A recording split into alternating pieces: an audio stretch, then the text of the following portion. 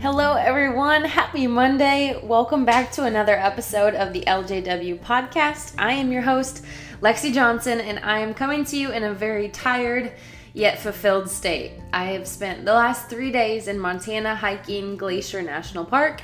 Just got home late tonight, but I could not wait another hour, let alone another week, to share this takeaway with you.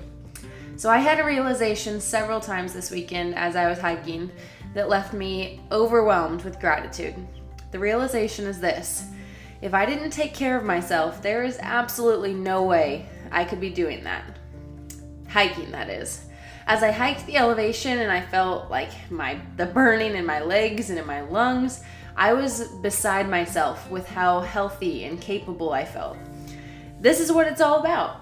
It's not looks, it's not tangible, it's the simple satisfaction of knowing that you can. And it was overwhelming, let me tell you. I had the realization in real time, and I was telling Brett about it as I was just feeling so fulfilled and competent in myself. And this is a common theme I talk about with my members, but I had never had such a visceral experience myself. What good is health if we don't utilize it? I can tell you one thing, it's not about what you look like in a bikini or how many likes you got on your Instagram photo. It's about having the freedom to move throughout your life without constant discomfort. It's about being in the driver's seat of your own life, not a passive character. And I want you to know I'm not emphasizing this because I think everyone should go climb a mountain. That's an extreme scenario that really just brought it home, the concept home for me this weekend. But for many, it's waking up without dread, knowing they'll go about their day in constant pain. And for others, it's about being active in the lives of their kids and their grandkids. It's about being the best version of you because we only get one life. It's about caring about yourself enough to actually care for yourself. And as I had this moment of complete awareness, I thought about how many people take their days for granted, assuming that there will be more to come.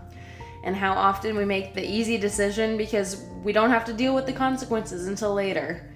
But what if I told you that making the hard choices now and being fiercely loyal to yourself and keeping that promise to yourself every day, even when you don't feel like it, would be the key to it all, to freedom, to self-confidence, to self-worth and self-esteem. And it's a difficult thing to make someone care about something they really should care about. So I'm asking you a favor. If this hit home or you know someone that could benefit from hearing this, it would mean the world to me if you shared this. We get one life to live, and unfortunately, most of us spend it in a way that makes it shorter and much less enjoyable than it should be. But the good news is this: it is never too late to make a change. It's never too late to decide you've had enough of feeling this way. It's never too late to recognize that you deserve better. Make that choice today, right now. And I can promise you, future you will have that same overwhelming sense of gratitude.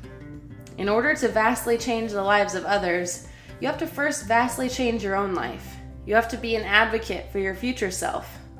You have to be a positive domino in your own life. So we're keeping it very short and sweet. I am headed off to bed, but I just had to give you my takeaway from this weekend because it really resonated with me. I hope it resonates with you all. I will talk to you later.